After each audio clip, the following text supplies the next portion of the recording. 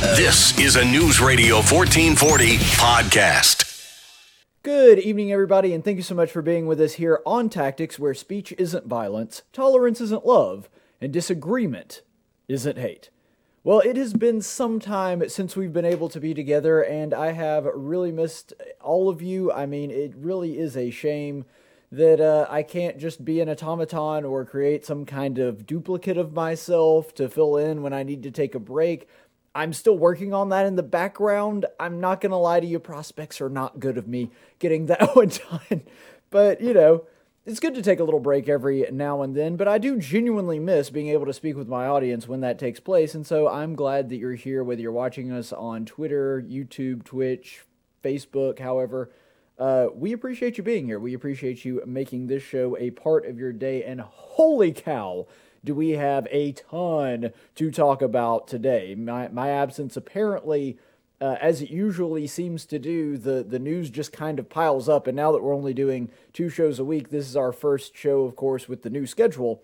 Now that we're only doing 2 shows a week, I imagine it's going to feel like that every time, so I'm going to try to, operative word, try to be a little bit more brief. That doesn't come easy to me being a minister, but I'm going to do the best that I absolutely can to be able to bring you as much news as possible, especially the state and local news as we can. And one of the biggest news stories is that Governor Ivey, actually not technically Governor Ivey, the state of Alabama as a whole, is being sued because of the mask mandate.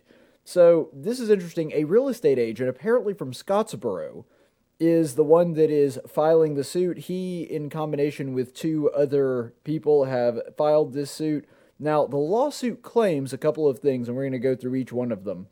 It's sort of a lawsuit on multiple facets. It's saying that the mask mandate is incorrect on a number of levels. Now, keep in mind, this is not a criminal procedure suit. This is going to be a civil suit, which is why there's they're being sued over this. But even though it's essentially a civil suit, it's interesting because that might very well be the catalyst that allows or sets some kind of precedent that executives in Governor Ivey's position are not allowed to do things like this. Now, if you are at all interested in seeing my take on the mask mandate and its legality, I actually have a video that addresses specifically that from a previous episode. I put out a standalone video for that one. It's called Governor Ivey's Mandate is Illegal or something to that effect. I'll be sure to add a card and put the link up here. But suffice it to say that it's interesting that me being a non-lawyer, I looked through part of this lawsuit, and apparently the lawsuit that they're filing is actually not much different than what I was saying. So that was interesting, but the lawsuit does claim that it was illegally adopted. In other words, Governor Ivey lacked the authority to put this mask mandate in place. And its primary argument is that it argues that the state health officer cannot have more power than the state health board, and said that the board must give notice. So essentially, because the order came through Dr. Scott Harris, who is Alabama's state health officer, well, he is the executive that presides over the state health board. And the state health board has regulations on this kind of thing. So they can't just make up a brand new policy and say, okay, every business in the state has to be in compliance with this in 3 days. Like, that's not a thing that the state board can do. If they all of a sudden decided to change something like, the temperature that your dishwasher had to be, or they changed the standards on some other kind of health code, they can't just say that and expect it to be done overnight. Now, granted, this is an interesting conundrum because one of the distinctions here, and this is one of my arguments that I brought up, is that there is a stark distinction between a private business and a individual as far as the law goes now. Now, personally, I don't think there should be any difference. I think that if it's a private business, it should be viewed as the same as a private individual. But the reason that that distinction is important in this case is because they're essentially equating a mandatory blanket mask mandate for the entire state and its citizens. I mean, even if you're just walking around in a public space outside in the sun, this mandate is still technically in effect. Now, is anybody going to actually arrest you for not having a mask on when it's, 98 freaking degrees in Alabama? Probably not. But whether somebody would actually try to enforce that or not, and whether or not the law is on the books, are two completely different matters. And so because of that, there is a odd distinction here, because usually the law does view just a business that is open to the public very different than, for example, your house. Like, those are very distinct things in the law. I don't think that they necessarily should be, but the fact remains that they are. And so basically the argument is this entity, the State Health Board, that deals directly with businesses that serve the public, that is the catch-22. In other words, that if the State Board of Health does not even have this power, and they derive their power from the office of the Alabama State Health Officer, Dr. Scott Harris, then how is it possible that Dr. Harris has that power? It's an interesting legal argument. It's one that I didn't think of, but I am interested to see what their answer to that is, because it seems to me that the only argument that you could make, in effect, is that, well, actually the State Board of Health does have that authority. And if so, then that's kind of terrifying. I hope that's not the way the court rules. But if the court does indeed rule that way, you could certainly make the legal argument that the State Board of Health could say to a business that they can just change the standards on you basically overnight. And the reason that that is so dangerous, I don't want to get too far off topic here, but the reason that that is so incredibly dangerous is, let's say that there was a person that worked for the State Board of Health that just had a personal vendetta against a local business owner and just happened to know that his particular restaurant engaged in some kind of practice, and he could just sort of, under the guise of it being a health code update, just go ahead and say, yeah, we're going to need you to do it this way now. And then when he doesn't comply within, the next day, because there's no regulation on the State Board of Health giving notice, he can just shut that person down. Now, again, that's an extreme example, and I'm sure that there's more to it than that. I don't want to oversimplify it. But my point is, you can understand why that protection of saying you have to give notice is there. And so they're saying that same protection should exist for this mask mandate as it regards to business. And this, the way that this is going to be argued, I'm sure, is going to be more on the business side of it than the personal side. But nonetheless, the second argument that's sort of a part of this larger argument of it being illegally adopted, that's more along the lines with what I was saying the other day on the show about a week ago. Well, yeah, about a week ago on Thursday, the Thursday before last. Man, I'm getting my days and nights mixed up. I'm getting my days of the week mixed up, at least, just because I was off for a week and I'm just not used to not doing shows. But yeah, the last time that we met, I actually did a segment about this, and this is the argument that sort of coincides with what I was telling you earlier, which is, and this is essentially how their attorney broke it down. The lawsuit argues that while the governor has certain emergency powers, it says there is, quote, no statutory authority that would allow the governor to mandate the wearing of masks, quote, under any circumstances. And that's essentially the argument that I was making. That, yes, the governor does have emergency powers. And under those emergency powers, there are things that I may not like, but things that Governor Ivey does indeed have the power to do. Mandating masks for every private citizen that happens to be moving about in a public space is not one of them. Now, granted, the wording is vague, and we went over that in that segment, but not vague enough that it just leaves it open to the governor to do whatever they want. And in fact, when the governor did cite her legal authority in the order, you may recall that the law that she cited had nothing to do with making private citizens wearing masks. It had to do with the governor having the authority to inspect, for example, by governor, I mean by extension, not the office of the governor itself, but the State Board of Health, that they have the authority to inspect things like restaurants and cafeterias.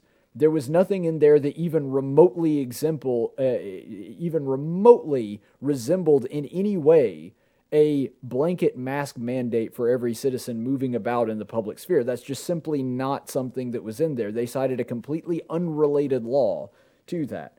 But nonetheless, that's where we are right now, and I imagine that's pretty much how their argument is going to play out. The second argument that it makes, the second main argument that this particular lawsuit makes, is that it argues that the connected jail time constitutes a deprivation of liberty.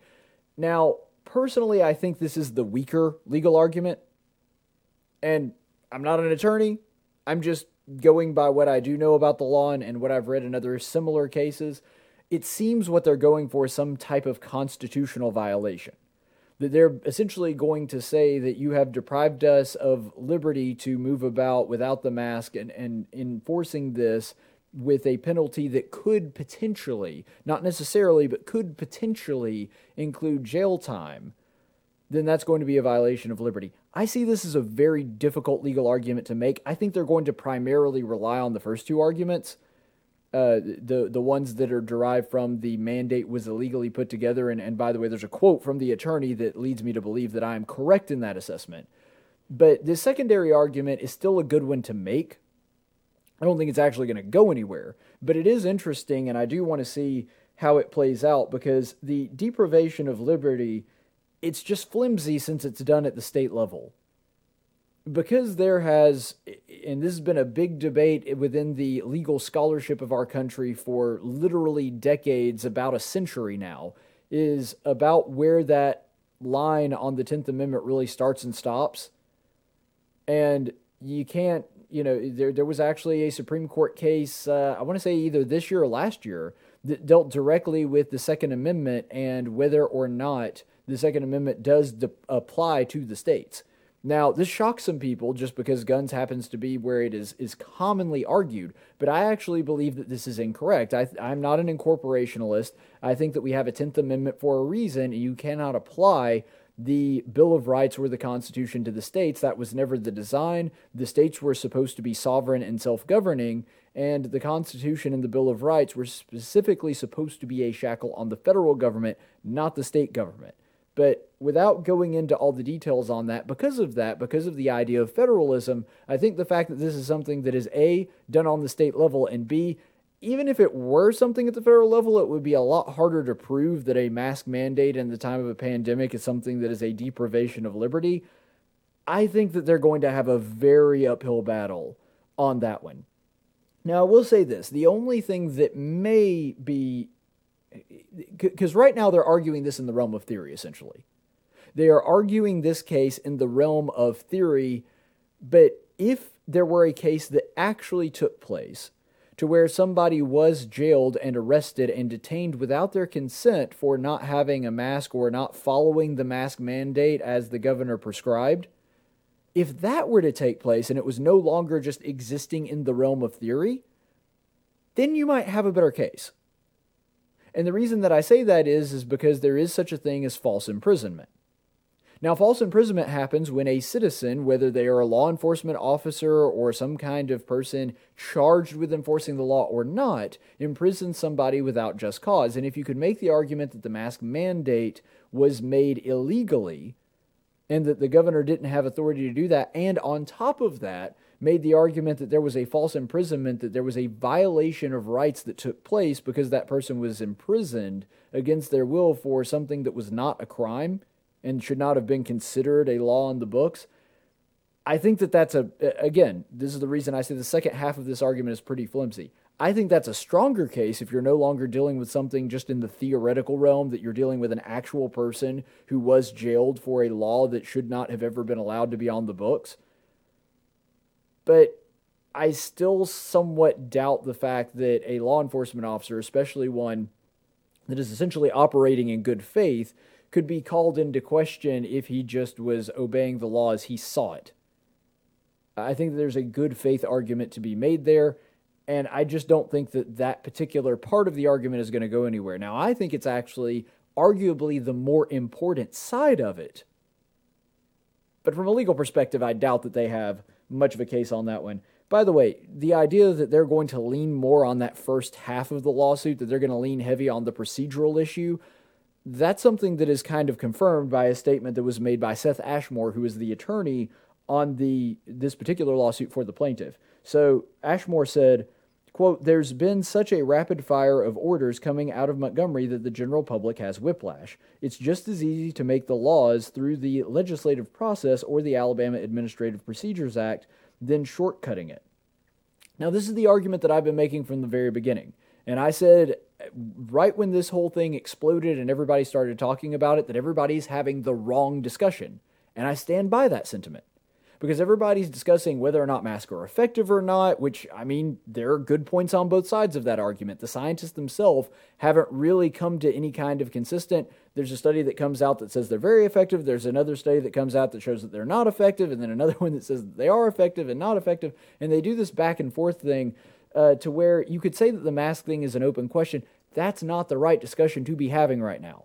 The right discussion is, did the governor of the state of Alabama, did Dr. Scott, did they violate their oaths of office by doing something illegal and issuing a mandate illegally, which was outside their authority to do? That is the important question. And when it comes to this, because of course I believe that that is the case, but even if you are somebody that is in favor of a mandatory mask ordinance, now I'm not, but that's not because I doubt the effectiveness of masks.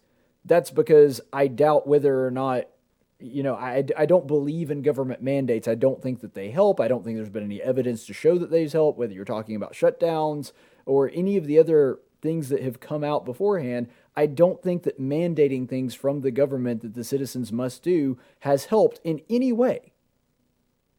But even if I did, right here, you can go past that point of contention and get right to the heart of the issue, which is, look, whether or not I agree with the mask mandate or not, Governor Ivey shouldn't have done it if she didn't have the authority to do so. Whether it was an emergency or not, whether she thought time is of the essence or not, doesn't matter. She has to do it the right way. Those laws are put in place to protect everybody. Maybe you assume that in this particular instance, Kay Ivey was operating in good faith, that she was doing the absolute best that she could, that she was making a difficult decision in a difficult time, which I think is a fair statement to make. Doesn't matter, she still has to do it by the law. Because what happens when there's a tyrant in office? What happens when there's somebody that specifically does want to curtail your liberties? Don't you think that they would use basically an unlimited power that they can do virtually anything they want and just make up powers of the governor out of whole cloth like Governor Ivey did here? Don't you think that they would do that? If they could? Don't you think they'd take advantage of that? Whether or not the person in office did quote-unquote the right thing is really a moot point. The question is, did they follow the rules while doing it? Now, we can argue on the merits of it after that. But until we've had that discussion, none of this other stuff makes a difference. Now, along those same kinds of lines, there is a new order that has been put out, not by the governor, but by the state of Alabama in general, by the ABC board. So the Alabama Beverage Control, that's the people that run liquor licenses, your ABC stores. I know, I think it's super weird that Alabama actually owns liquor stores too. That's a very odd thing to me. I don't know why we're in the alcohol business, but we are for some reason. But the ABC board voted unanimously to cut off all on-premise alcohol sales by 11 p.m. with the understanding that they will be consumed by 11:30. So basically, if you are a bar or any place that serves alcohol in a public venue, by the way, as far as I understand it, I could be wrong here, but as far as I understand it, or what I've read of the bill, this would apply to any venue in the state of Alabama that serves alcohol. Now, I used to be a bartender. I know that shocks people because I'm also a minister, but I mean, it wasn't like a full-time gig or anything, but going through college, I was a bartender part-time at a hotel. And it's interesting because I'm like, well, would the hotel have to cut people off at 11 and then stop at 11:30? Because, personally, our bar closed at, I think, 10, if I'm remembering that correctly, so it wouldn't have affected that particular hotel bar. But there are hotel bars that stay open significantly later than that.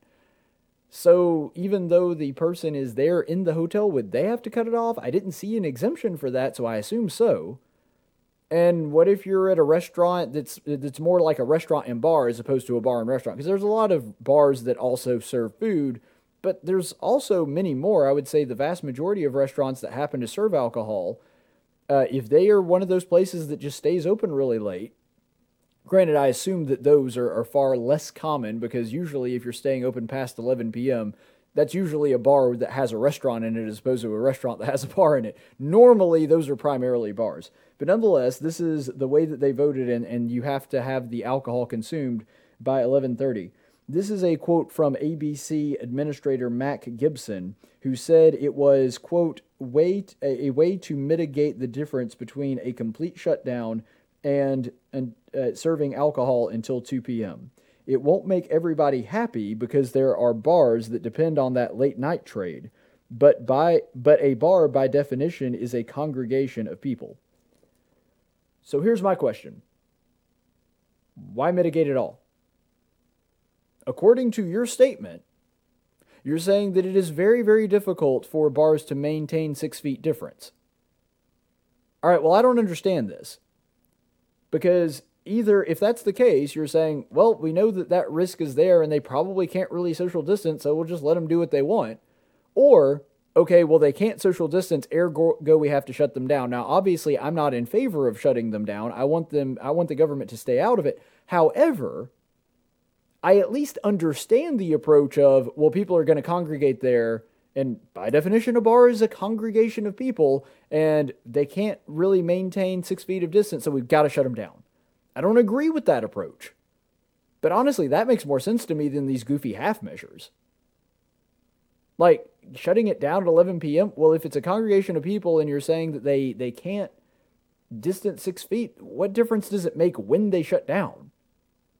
That doesn't make any sense to me. I don't see how that's doing anything to help stop the virus. And then Gibson also said, quote, ingestion of alcohol generally leads to higher levels of fraternization. Okay, well, that is true. I mean, it'd be impossible to argue against that. I don't think that... I don't think Administrator Gibson is wrong. I mean, anybody that's ever been in a college town and been in a college bar knows that the more alcohol a person has in them, the more likely they are to, go hit on members of the opposite sex or be super friendly with people, talk to people. There's some people that get very handsy, and I'm not even talking about in a sexual way. Like, I've had fraternity brothers that, like, there's nothing they want more than a hug once they've had a few in them. Like, that just happens. One time at an Auburn game, I actually had a fraternity brother who, frankly, he'd been pre-gaming pretty hard at this point.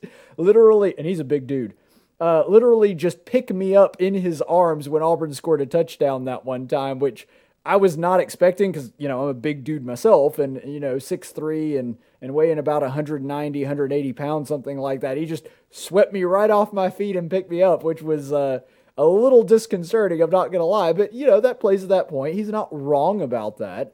That alcohol does make people a little bit more apt to not really regard...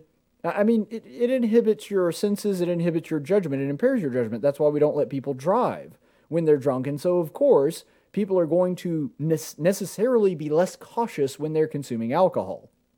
So even if you're somebody that is real concerned about keeping a 6-foot distance normally, once you've had a few in you, you're a little bit inebriated, you're probably not as concerned about that because you're less cautious. It drives back those inhibitions. Now remember, I'm saying all this based on observation because I've actually never drank anything in my life. But nonetheless, he's not wrong on that. But again, my question goes back to then why the half measure? If that is the case, do we think that people are not more likely to fraternize with one another when they've had a few in them before 11 p.m.? Because granted, most of the action in Auburn when I was in college did take place after 11 p.m. I mean, most of us didn't go to bed till 2 or 3 in the morning. That's just the way it was in a college town. But the thing that is baffling is, like, do they think that alcohol doesn't have that effect if they're drinking before 11? It really is strange. I don't see how this makes any sense whatsoever. If you're worried about alcohol having the effect on people, which, I admit that it does, being a little bit more friendly, being a little more apt to not social distance, then why are you allowing alcohol to be sold anywhere at any time? Why don't we just close down the ABC stores and close down everything and make sure that nobody has alcohol because, God forbid it might lead them to not social distance? Well, Okay, well, if that's the case, why are we serving alcohol in the first place?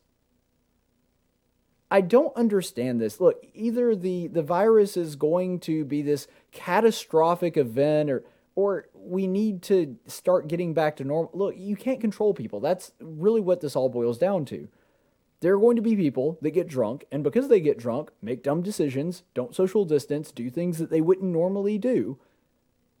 But the idea that cutting somebody off at 11 p.m., at least for on-site consumption, is somehow going to mitigate that is just childish and stupid. Like, if they're going to do it, they're going to do it at some point. They're either going to drink before 11 p.m., or they're going to purchase alcohol at a place where they can drink it afterward. And by that I mean, just go to the ABC store, buy it at 7 at night, and then, have enough to last them until whenever they want to. If alcohol is a risk factor, then why are we allowing anyone to consume alcohol at this point? Now, I don't want them to stop people from drinking it. I'm saying that their own logic is inconsistent. Frankly, I don't care. I don't care whether this goes into effect. It doesn't affect my life in any way, at least in the sense that I don't drink. Ergo, I don't really go out to restaurants very often either, now that the apocalypse is upon us. But my point in all of that is, if that is the logic, if we're saying that alcohol is a danger and people might get coronavirus because of this, then why are we consuming alcohol? I just don't understand it. Either make up your minds here. Either alcohol is something that it makes you inherently more dangerous when it comes to coronavirus, or it doesn't. We'll serve it to a certain point, and then at a certain point in the night, we're not. It's just dumb. It's exactly the same thing. And here's the other argument, because at least with other measures, like with the mask mandate, for example, I don't agree with the mask mandate, and I don't agree with government forcing that on somebody, but at least it makes sense to me. At least I can understand, okay, I don't agree with the mask mandate, but at the same time, I can see how maybe theoretically, whether or not it actually works in practice or not remains to be seen, but at least theoretically, I can look at it and go, all right, well, I can see how that might stop the spread. But this doesn't. I don't see how this would stop the spread at all. In fact, if anything, it might make it worse. I made this exact same argument when Mayor Reed here in Montgomery put a curfew on the city. Anytime you compress the amount of time people can go to a certain point, and the vast majority of them, it might discourage a handful of them from going there, but the vast majority of them are going to continue to go to that location, what is that going to do? It's going to mean there is a higher concentration of people in that location in the now limited time slot that they have. So if you have a group of 100 people that were going to go to one particular bar, and now that bar is not going to serve alcohol after 11 p.m., what are they going to do? They're going to all go at the same time before 11 p.m. This is an incredibly stupid thing to do, because by the admission of the ABC administrator, Matt Gibson, that we just read, it's very hard for bars to maintain social distancing, and people generally don't. Okay, I agree. I understand why that's a problem. What happens when all of them show up at the same time in a place that's hard to social distance? What do you think the result is going to be? Not only does this not help stop the spread of coronavirus, it actually facilitates it. I don't understand the sheer stupidity of some of the people in our state government. I don't understand, I'm just a radio guy. I don't understand how I can understand all of this, and these people whose jobs it is to do these kinds of things, they don't get it. Did they not think through that scenario? I'm just completely at a loss. But I will say that the one good thing that has come out of this whole thing is some of the memes have been pretty good, and I want to share with you right now my favorite one featuring Shaquille O'Neal. So you see this, for those of you who can't see, it says COVID waiting until 11 p.m. to come out. And so you see Shaq hiding behind the tree. I got to tell you, some of the coronavirus memes have been really good, but it does illustrate the point. Do they think that the virus is somehow not going to come out before 11 p.m., that it's just going to hide out until 11 and then it's going to start circulating. No, this is absolute lunacy. It's a goofy meme, and I know that, but it actually does illustrate the point pretty darn well. The virus, you're no more susceptible to the virus after 11 than you are before 11. And so the half measure thing just doesn't make sense. It's just annoying to people is all it is. And furthermore, I have to say though, this has got to be the smartest virus. This has got to be, bar none, without exception, the smartest virus we have ever had to face. I mean, this thing knows the difference between a hardware store and a local mom and pop clothing store. It knows if it's in Lowe's not to mess with you, but if you're in a mom and pop clothing store with less people, the virus can get you there for some reason.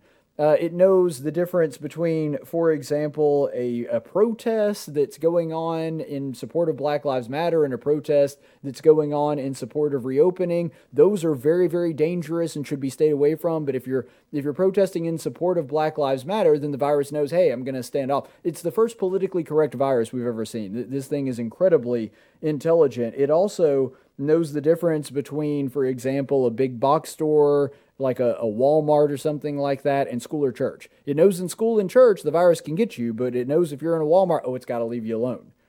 It's got to leave you alone when there's a delivery person coming your way. Like, it just, somehow this virus knows all of these things, and also amazingly, it knows the difference, for example, in a funeral and a George Floyd funeral. Funerals, if you've had a loved one or a close family friend that died, can't attend that, can't have a funeral. It's just too dangerous right now. But if it's a funeral for George Floyd, we can have several thousand people meet up and huddle together in a small room. And he's up to 5 or 6 funerals, I think, last time I checked, all over the country. If it's a George Floyd funeral, cram them in as tight as you can, as much as you can. But they're all wearing masks, so it's perfectly safe, but you can't have more than 10 people at a funeral for your grandmother that just passed away. The mental gymnastics you have to do to arrive anywhere within the same universe of this line of thinking is ridiculous. This thing is basically the Sharknado of viruses. If you've ever seen the movie Sharknado, and by the way, the movie knows it's ridiculous. It knows that it's stupid. It's playing up to that. It's basically a parody of itself, which is honestly kind of funny. At one point, there's sharks in space. That doesn't even make sense. And they're like, we're just making this up as we go along. It's the same kind of thing. The coronavirus is the Sharknado of viruses. It does whatever it needs to do to make you comply with whatever ridiculous thing that whatever government bureaucrat came up with that morning. The virus just molds and adjusts to whatever we need it to do now. And believe you me, if there is political hay to be made, that is going to be the number one deciding factor between whether or not the virus can do this or can't do that. It's so abundantly transparent. But the real question, because I think this kind of ties everything back together. Why do people do this?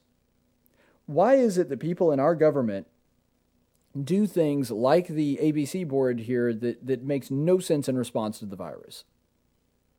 I think there's a couple of contributing factors to this. Chiefest among them, frankly, I think is they want to be able to say that they did something. And from a governmental standpoint, you kind of understand why. Because if something happens, you as a government official or a bureaucrat or whatever else, you want to be able to go to people and say, well, I did X, X, and X during this crisis, and that's why you should vote for me, or that's why you should want me to be in the position that I'm in. And by the way, businesses do have a vested interest in this as well. They have to say, well, we did X, X, and X, and that's going to keep the lawyers off our backs. Same kind of thing. They have to say, well, we did all of these things, ergo you can't hold us legally responsible. Basically, it's the same argument, just manifested in a different way. That both private businesses and, in this case, government influences, what they're trying to do is keep people from being mad at them. And so they think that if they can do something, whether it helps or not, Mayor Reed's the perfect example of this with that idiotic curfew that he put into place. well, at least I can say I did something. Did the something work? Well, not really. Did I think it was going to work? Not really. But at least I can say I did something. It's a panacea. Well, actually, that's not even the correct word. It's a placebo. It's basically something that I can say to people that support me to make them think that I actually did something worthwhile even though I didn't. That's how this works. And I think people like the ABC board are in a similar position. They're just trying to come up with a way to justify their phony baloney jobs. And so, and by the way, I don't hate the guys up at the ABC board. In fact, I've done interviews with them. A good friend of mine was one that actually sat on the ABC board at one point. And so I have no animosity towards them, though I have to say that Gibson, the rationale behind this doesn't make any sense on that. But ultimately, for businesses, it comes down to legal liability. For politicians, they want to be able to have something to throw in their campaign ad. But it kind of goes back to a difference in Calvin Coolidge and Herbert Hoover. Now, for those of you who don't know, Herbert Hoover is actually somebody who who worked for the Coolidge administration. And he was somebody that, was very important in the Coolidge administration, and then was elected president after Calvin Coolidge decided not to run for a second term. Because he took over for Warren G. Harding in his first term, and so I think Coolidge served in the White House for only 6 years. So he won a re-election, but then after the loss of his son, he didn't really want to pursue another office. And so if you look at the difference between those two guys, they were wildly, wildly different, even though they happened to work together and both be Republicans and work in the same administration. Calvin Coolidge's thought was, we'll just basically let people handle it on their own. We're going to do the best that we can to keep the government out of the people's way. And so when they had a crisis, Coolidge did the opposite of what most politicians would have done, which is cut taxes, cut spending, less government programs. Herbert Hoover did the exact opposite. He was the first president in our history to think, I'm going to spend my way out of this recession. And by the way, any modern politician that was looking at those two, that was looking at it purely through a political lens, would say, oh, Herbert Hoover did what he needed to do. Why? Because Herbert Hoover did a whole bunch of stuff that he could point to on his resume and say, see, this is what I did. This is how I responded to the recession. This is what I did to make sure that it didn't affect you. But the actual effects were Warren G. Harding and Calvin Coolidge, the recession that hit them lasted about 6 months. By the time 18 months was up, people didn't even really remember it. Herbert Hoover and the way that he reacted to that recession became what we now know today as the Great Depression that lasted for about 10 years. That's the difference. You see, most people would want to say that, well, look at that president. He's showing leadership. He's doing something. But when it comes to government, usually government doing very little is the best approach. And I get that, from a standpoint of being able to get reelected or make political hay, that's not an appealing stance to take. That when somebody asks, well, what are you going to do about X catastrophe? And your response is, well, nothing. It'll work itself out. Like, that doesn't sound good on a political ad, but a lot of times it is the correct approach. And that's a great illustration of that exact thing taking place. And I'm not saying that government should do absolutely nothing. I've never said that. I think that they should do significantly less than they're doing, but I never said that government should do nothing. Ultimately, though, this is a thing of a bunch of politicians wanting to be able to make the case to people that they did something. And unfortunately, a lot of the American voters, they're not going to ask whether or not the something that they did actually worked or helped the situation at all. Most of them just don't research enough to actually see whether or not that made a difference. I think that that's the rationale behind a lot of politicians. I do think that there are some, and I think they're in the minority, but I think that there are some that they really just like feeling like they have power and control over things. You see, I think that at least a sliver of this decision on alcohol is that the people at the ABC board, because they wouldn't make this decision if they didn't feel that this were at least true. I don't know that it's necessarily about them feeling like they have power over people, but they believe that they have power over people. They believe that they can, through this action, because they wouldn't do it otherwise, that through this action, they genuinely believe that they can control people and they can make people not, be all clumped together in bars and that kind of thing. But it's not going to work.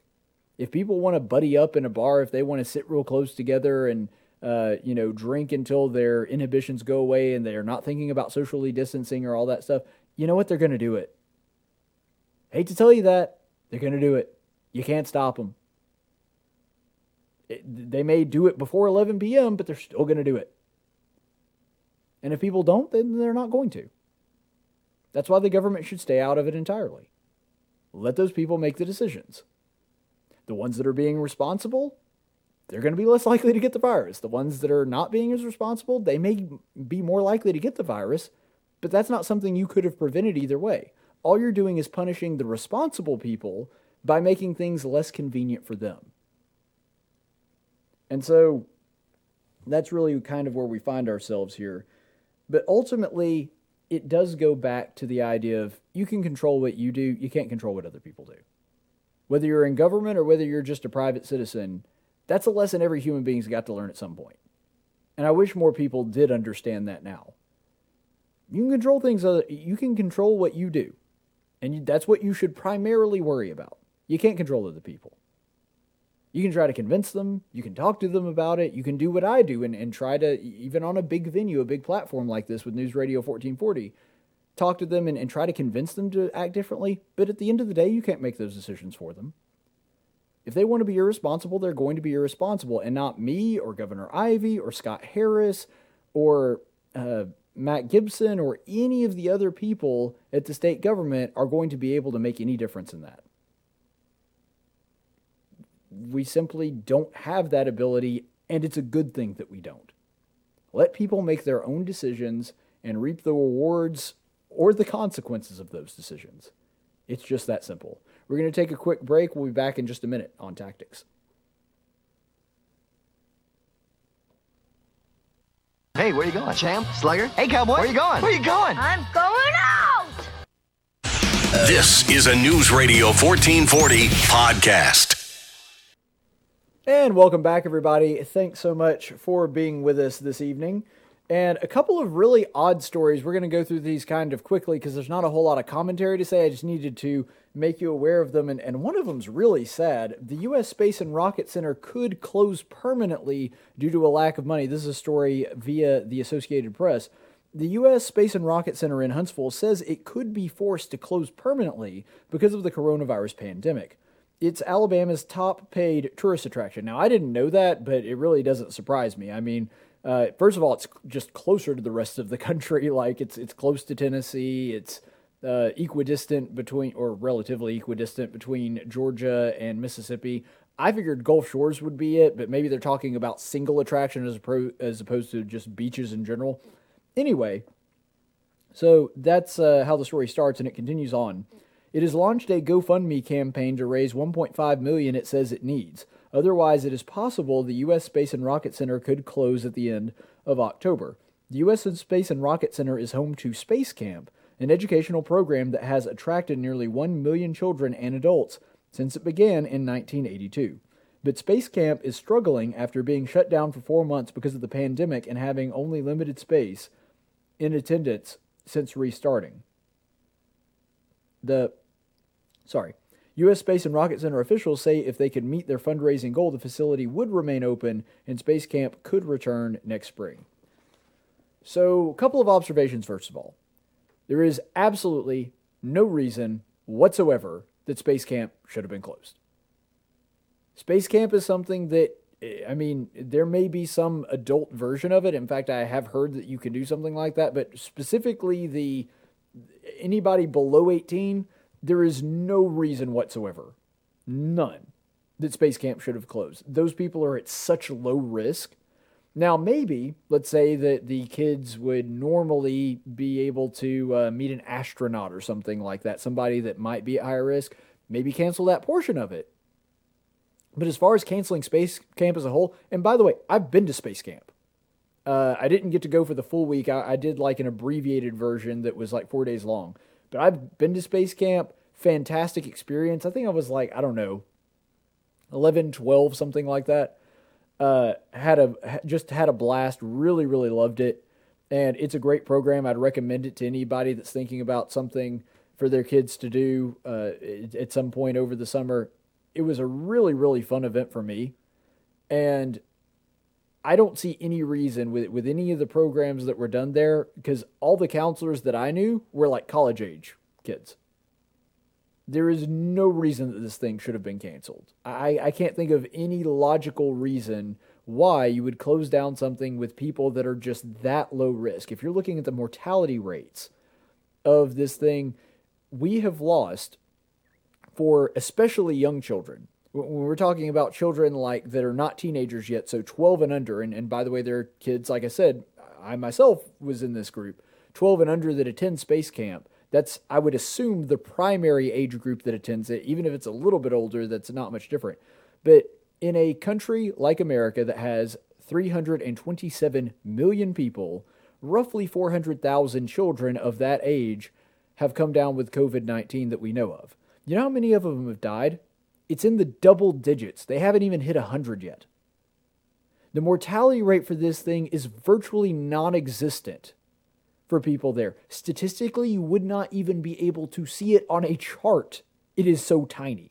It is an infinitesimally small portion of the population of children that get this thing and die.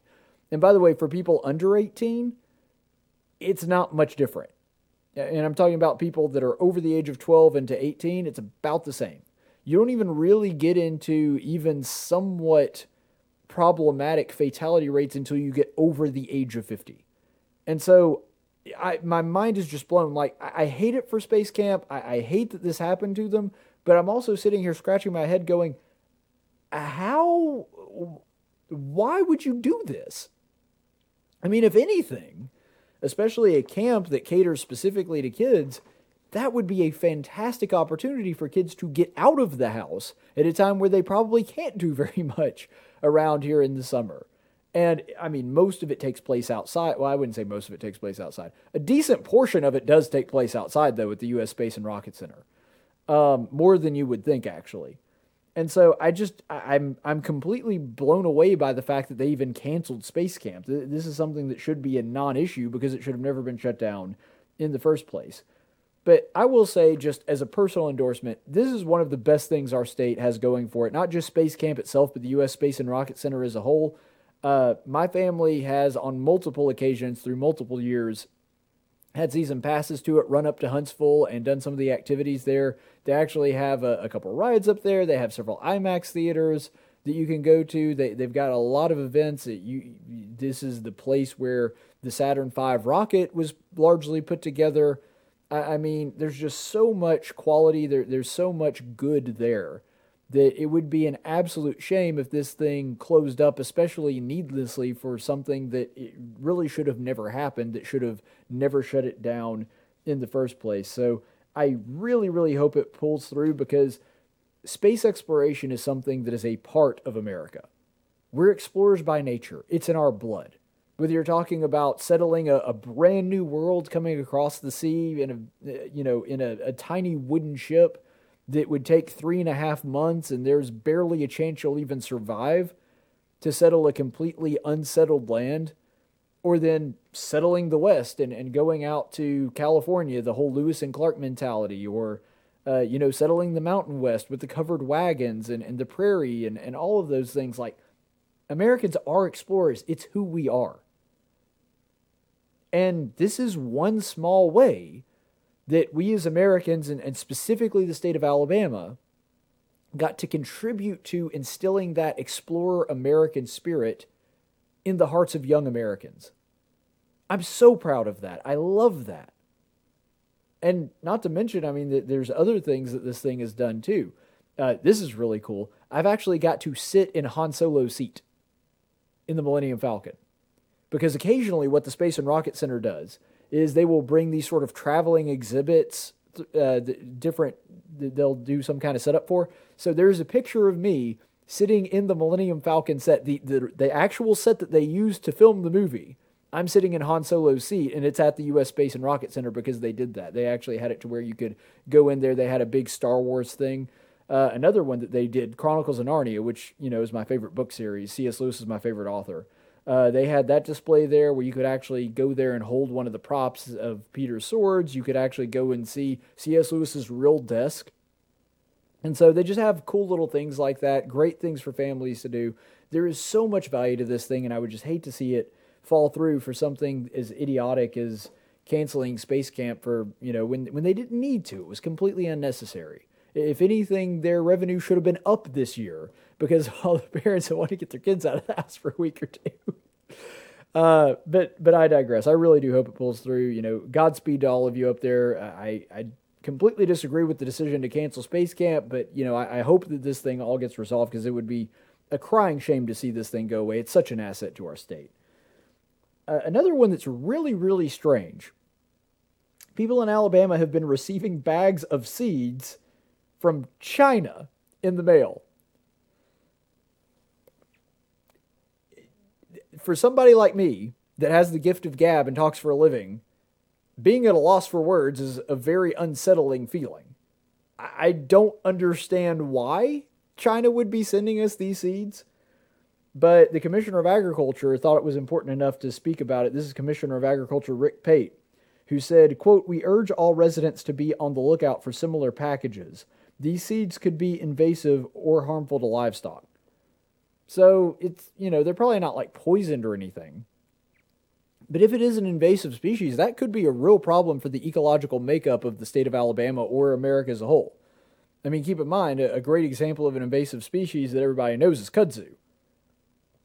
When they started bringing kudzu into the state, now they did it intentionally. They thought it would serve a different purpose. They didn't count on it having such a long growing season because of our warm climate. And, anybody in the South could tell you that thing is a menace.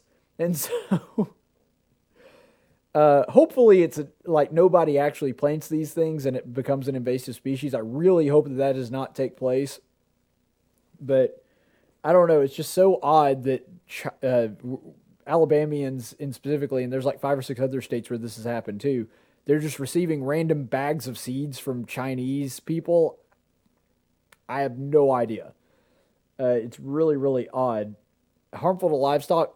Honestly, I'm not sure about that, which is odd because typically I tend to be more knowledgeable about the livestock than the seeds. Maybe they're worried about it being foreign and being able to upset their stomach or be, toxic or the livestock be allergic to it. I don't know. But anyway, so that's a really, really odd one. And the Alabama Department of Agriculture and Industry said that anyone receiving such package should either, these are the steps you need to take. Not plant the seeds, and if they are in a sealed package, leave it sealed. And it says do not dispose of the seed. So in other words, if this thing shows up, don't throw it away. If you happen to get one of these packages, don't just toss it in the garbage because there's always a chance it'll wind up in a landfill. And what's at the bottom of landfill? Soil.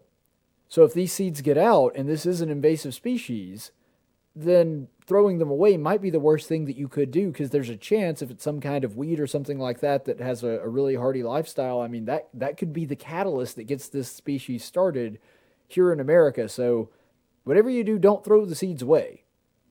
Maybe even burn them, but I'm not suggesting that. Listen to what the Department of Ag and Industry is telling you. I'm not suggesting you need to do that. I'm just saying that even that would be better than just throwing them in the garbage can because that could, result in something really, really terrible happening. And then it also says, report suspicious seed deliveries to the USDA, Animal Plant and Health Inspection Service, and maintain the seed and packaging until the USDA provides further instructions. They may be used as evidence. Now, again, I have no idea why China is doing this. I don't know if it's like the Chinese government or it's a bunch of random Chinese citizens that are just pulling pranks. Relations between America and China have been pretty bad recently. I don't know if you've seen, but there's been sort of a weird spitting contest between President Trump and President Ping, or as I like to call him, President 11, because his name is XI, so President 11. They've been closing each other's embassies and threatening to close other embassies. It's been a really weird back and forth, and it's something that's kind of happened under the radar. It hasn't really been in the news much, but Chinese and American relations have been especially hostile over the past few months. And that makes sense because, China tried to kill us. probably not intentionally, like this virus getting loose is not something they intended to do. I don't think that it was like a weaponized virus or anything, but, their negligence did lead to this thing becoming a pandemic, and President Trump is right to place the blame squarely at their feet. And so, but as you can imagine, that has also resulted in China not being all that friendly towards us. Maybe this is, I don't know, a small way of them trying to get revenge. I don't know. But either way, they could be dangerous. Follow the instructions, call the USDA, call the Alabama Department of Ag and Industry, get in touch with somebody that can actually handle this. Don't just toss them out. Anyway, I guess it's time for our daily dose of stupid. That was stupid. I know it was stupid. Really stupid. Hey, I just said it was stupid. And for today's Daily Dose of Stupid, we go to Jerry Nadler. Now, Jerry Nadler had a internet journalist, basically, somebody that is known for doing interviews on the web, and this is directly from his Twitter. Jerry Nadler had some interesting comments to make about Antifa. Watch.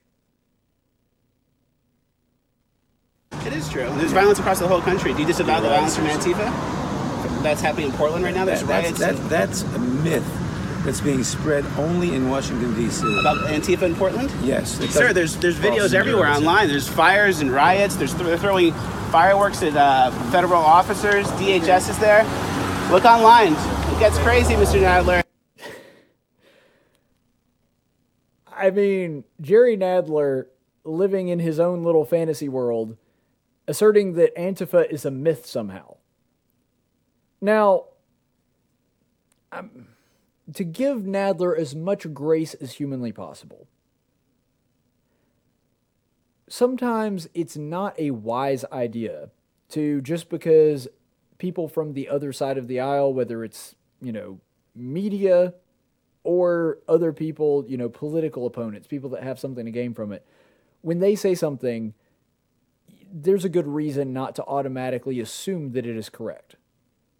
But at this point, saying that Antifa and the violence in Portland is a myth? I mean, has this guy just been watching absolutely no news for the past, 3 weeks?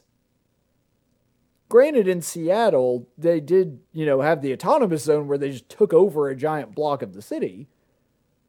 But Portland, really since then and even a little bit before, has been involved in these kinds of crazy protests. And what's nuts is a whole lot of people now are trying to make the case that, well, the protesters are there trying to protest the occupation of their city and they don't like the federal agents being there. Full disclosure, I'm pretty hesitant about that as well.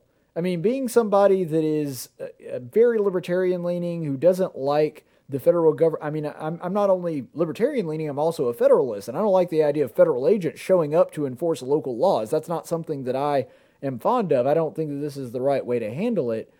But regardless of where you stand on that issue, you can't say that there's no violence. The reason that those federal agents are there is because there was violence to begin with.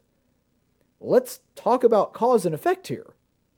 It's not as though the federal agent showed up and then all of a sudden protests started and the protests started getting violent. No, the protests were already violent, which is the reason the federal agents showed up. Now, you can say that that's not the right approach to it, and frankly, I kind of agree with you. I don't think that that was the right way to handle it. However, whether I agree with it or not, I acknowledge that it was not the protesters that are some kind of victim here, that they were just doing nothing wrong and there was no violence happening, and then all of a sudden the federal agent showed up and, okay, now we've got to get violent. Now, even if that were the story, still doesn't excuse the violence. But that's the narrative that the left is running with. But Nadler's just saying the whole thing's a hoax. Whole thing's just a myth. You just imagine the whole thing. It's not really happening. But like the journalist there in that video points out, yeah, it kind of is. And it's not just an isolated incident here or there. There's like hours and hours of footage of people throwing fireworks at cops, setting fires to build. You know what? I don't even have to describe it. We'll just watch. What was a largely peaceful protest has escalated into violence. The main battle line is here, outside the federal courthouse. Protesters unable to pull down the new fence, throw fireworks over. Tear gas is fired back. Many here are prepared for this. But as federal agents emerge in their dozens, those in gas masks run too. Rubber bullets fired into the darkness. It's quite frightening. Don't worry, it's all imagination. None of it's real. Ow. Uh-oh. Because we're done with people like you. Well, that punch would have really hurt if it had really happened. Good thing it's all just a myth.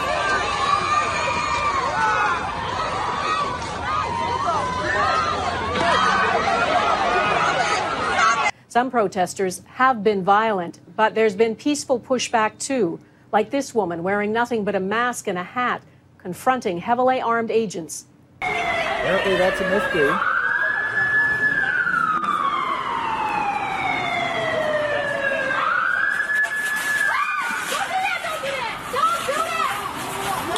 Now they're attacking someone in a wheelchair. Do you think this violence is undermining your cause?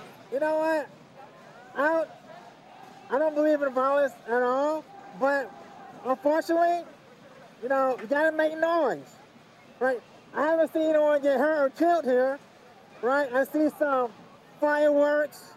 I see some people making a lot of, racket. You're gonna rip me off. He's drinking. Don't worry, it's all in your imagination. What are you saying, bro? You want to get Whoa!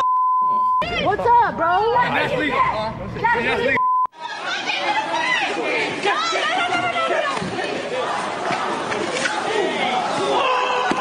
Holy stop! He's done. Well, now that last clip is by far the worst one. You can see there, I'm pretty sure that guy that just got kicked in the head, and I don't even know if that dude's still alive anymore.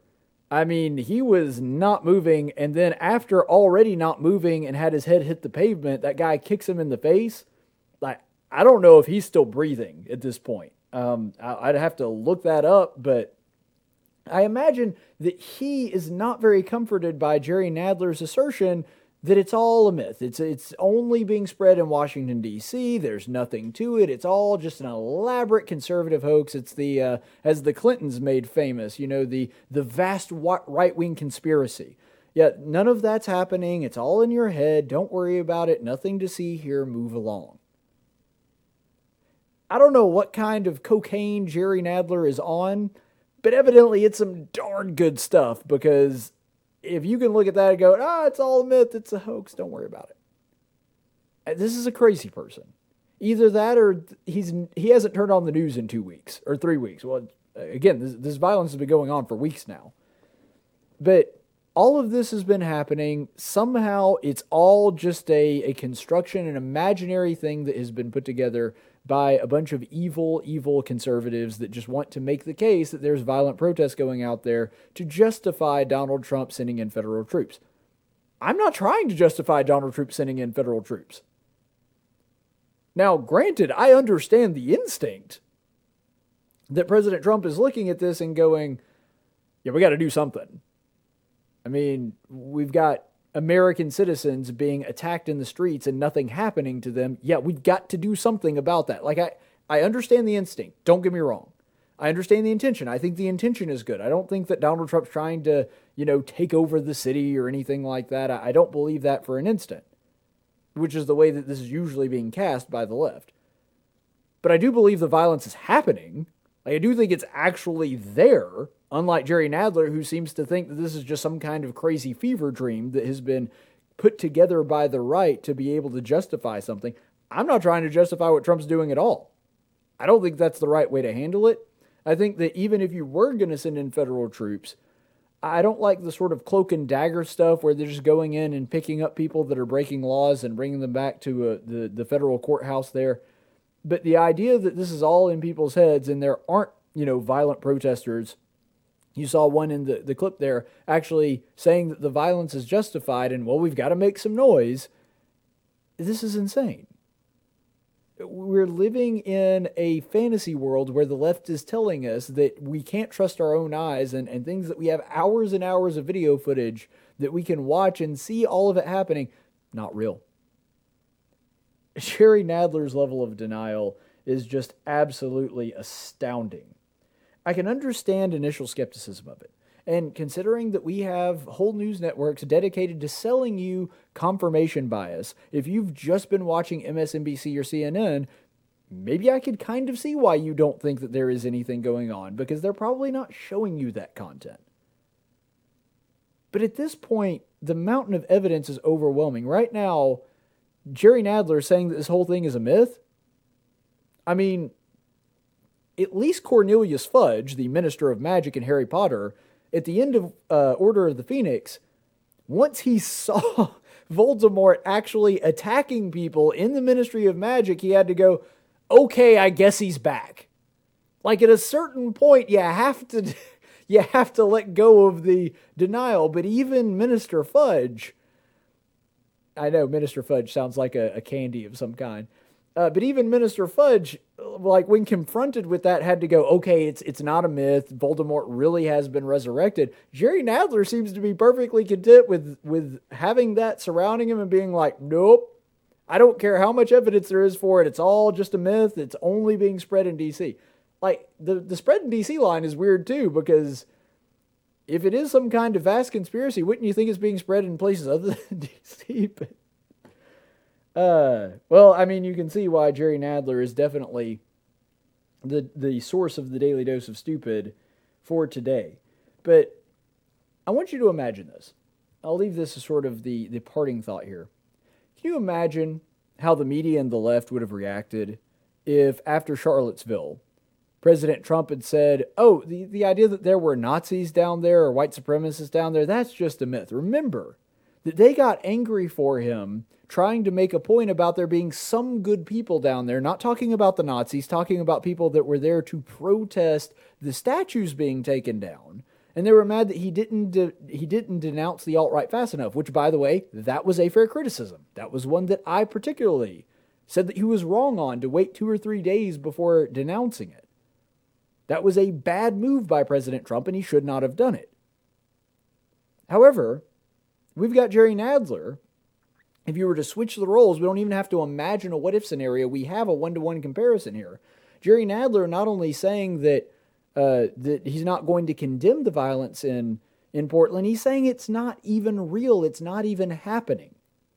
Can you imagine what would have happened if President Trump, especially considering that there was a person that actually died in that he had just been like, oh no, it's all a myth, it's fake news. They would have had a field day with that, and should have. But when Jerry Nadler says it, everybody just kind of pretends like it doesn't happen.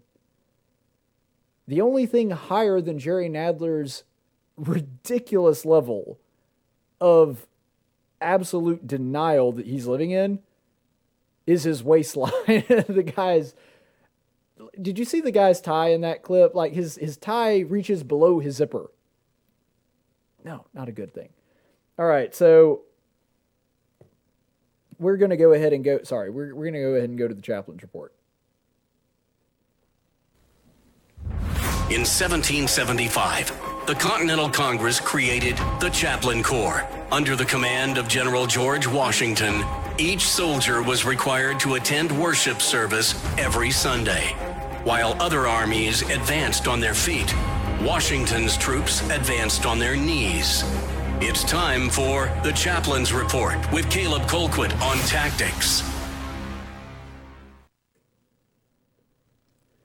Chaplain's Report for this evening, it goes back to our series on 1 Samuel, and we'll be talking about that. Just to give you some setup and let you know where we are, remember that Saul has just come back from fighting the Amalekites. He has disobeyed God. He has refused to do what God told him to do, which is to go and utterly destroy the Amalekites, leave nothing, destroy the livestock, destroy their possessions, their gold, their spoil, everything. You don't take anything with you. You basically burn it all. I want them wiped off the face of the earth.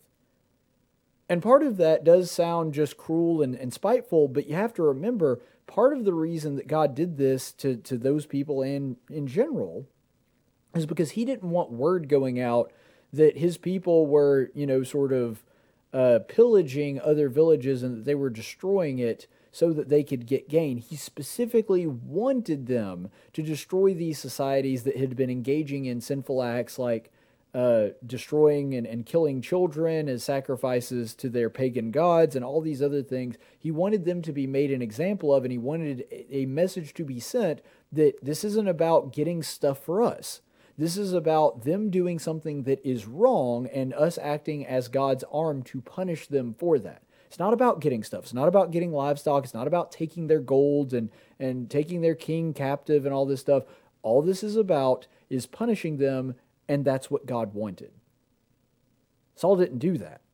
Saul brought back the animals, he brought back the livestock, and he's already had this back and forth going with Samuel where he's denied it, said, no, I did what God told me to do. I like mostly did what God told me to do, and I destroyed all the people. I just kept the choicest livestock, and really only kept the choicest livestock so that I could offer sacrifice. That's why I kept the livestock around. It wasn't for me. It wasn't for the people around me. It was so we could offer sacrifice to your God, Samuel. Trying very, very hard to try to explain to Samuel why completely disobeying what God told him to do was justifiable and okay. Well, see, I'm doing it for God. I'm doing it so he can have sacrifices. And this is Samuel's response. And I find this one of the most profound verses in all the Bible because it tells us so much about God and his nature and how he views us. Let's look at 1 Samuel chapter 15, verses 22 through 23, where he says, Samuel said, "Has the Lord as much delight in burnt offerings and sacrifices as in obeying the voice of the Lord? Behold, to obey is better than sacrifice, and to heed the fat of rams. For rebellion is as the sin of divination, and insubordination as iniquity and idolatry. Because you have rejected the word of the Lord, he has also rejected you from being king." A couple big points to look at there. When he says, he makes the point, but I like how he starts out with a rhetorical question. And this is something that Jesus does much later. That we'll see often when a question is asked of Jesus, or there's some kind of spiritual teaching that needs to go on, that Jesus uses it as a teaching moment. He starts with a rhetorical question to get you thinking about why the answer is correct, not just tell you which answer is correct, which I think is very, very wise. Look at this first question. Has the Lord much delight in burnt offerings and sacrifices as in obeying the voice of the Lord? See, that's something that gets you thinking. Because then instead of Saul doing his own thinking and doing what he would want if he were God, he puts himself in the position of God and then has to say, would I rather somebody obey me or offer me tribute? You see, God could have asked for the bulls and goats and the various animals of the Amalekites if he wanted to. If God wanted those offerings, he could have just taken them.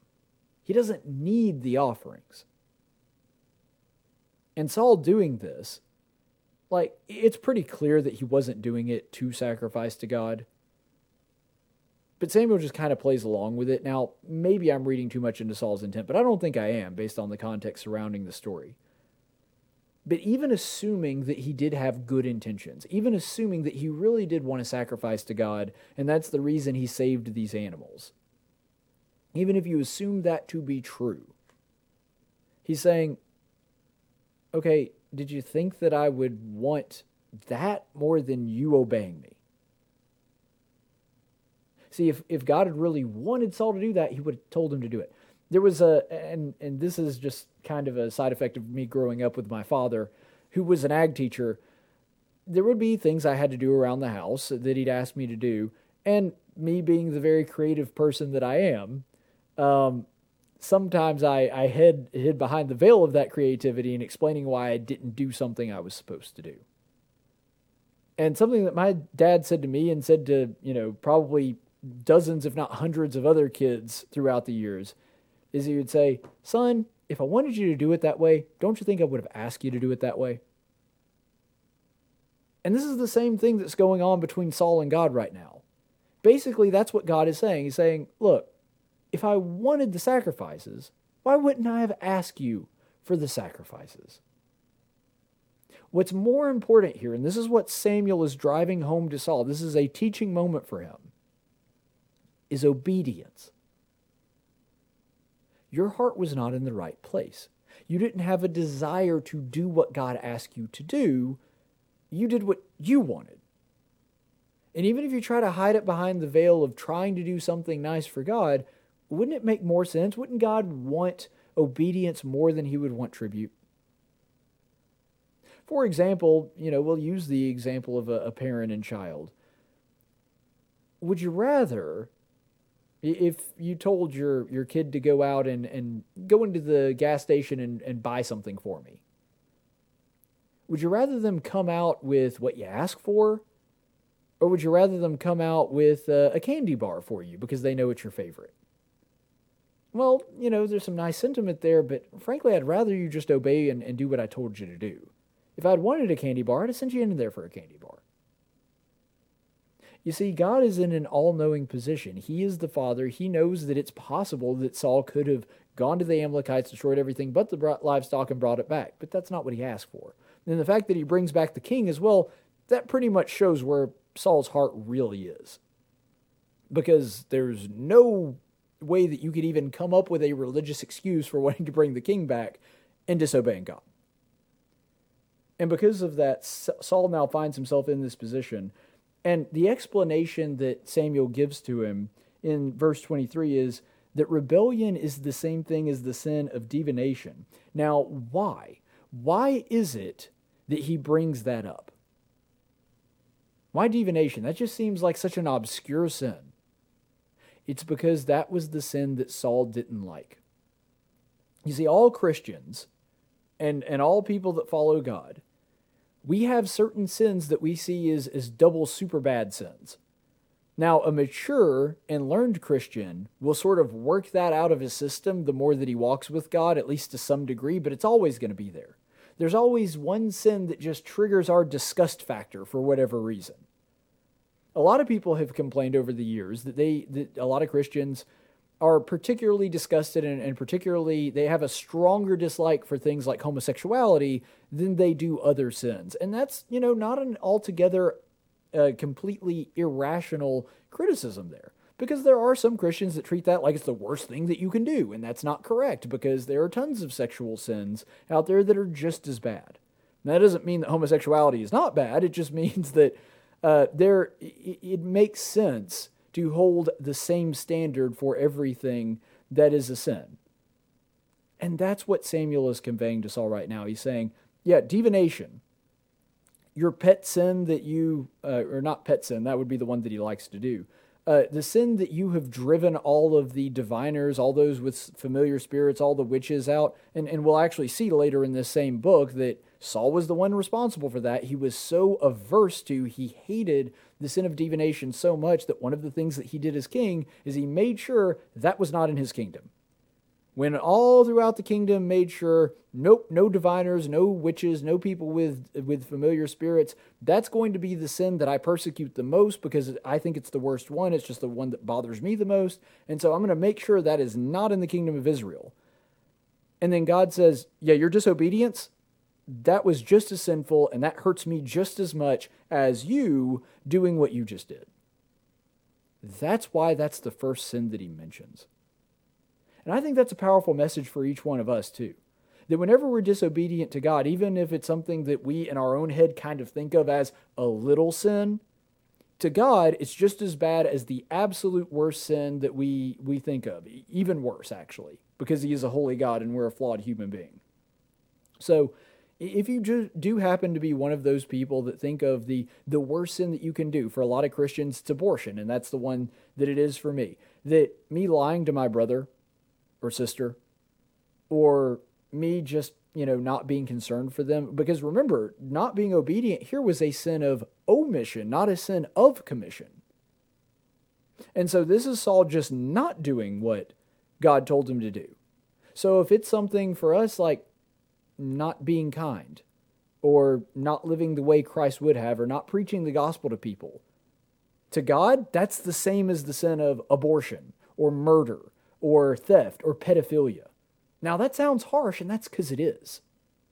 That's the message that Samuel is trying to drive home here.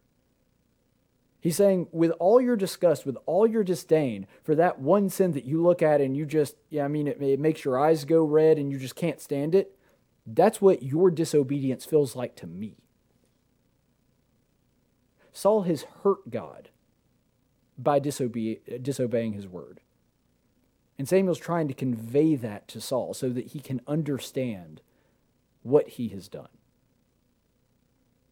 Hopefully we will never find ourselves in that position, because you'll read in that same verse that because of that, he is saying, and God has rejected you as king. Now, granted, Saul has made mistakes before. Saul has not been a perfect king up until this point.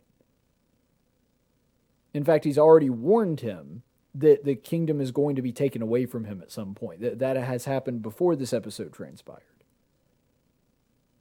But he's saying that because of this, because you have rejected the word of the Lord, you are no longer fit to be my king. You are not fit to lead my people. It's a bad position to be in, and it's one that we have to understand that if we are in open rebellion to God, if we refuse to do the things that he asks of us, that's the same position that we're going to find ourselves in. It's not because God wasn't patient with Saul, didn't give him multiple opportunities to correct his ways, but he saw in Saul a heart that does not have a desire to do what God tells him to do. And for that, he's not somebody that is fit to lead other people, because remember that the purpose of a king, the purpose of a leader, the purpose of anyone in a leadership position in God's kingdom is ultimately to show other people how to obey God. And Saul can't do that anymore because he himself isn't doing it. So if we as Christians, in the modern sense, living with our families and neighbors, if we're not obeying God, if we don't have that heart to do what God asks us to do, then we're not fit to lead other people to Christ. And so we've got to get this right, or else our purpose, our calling, we will be rejected from that as well, just like Saul was rejected from the throne. Stay the course, friends. Tactics with Caleb Colquitt, only on News Radio 1440 and NewsRadio1440.com.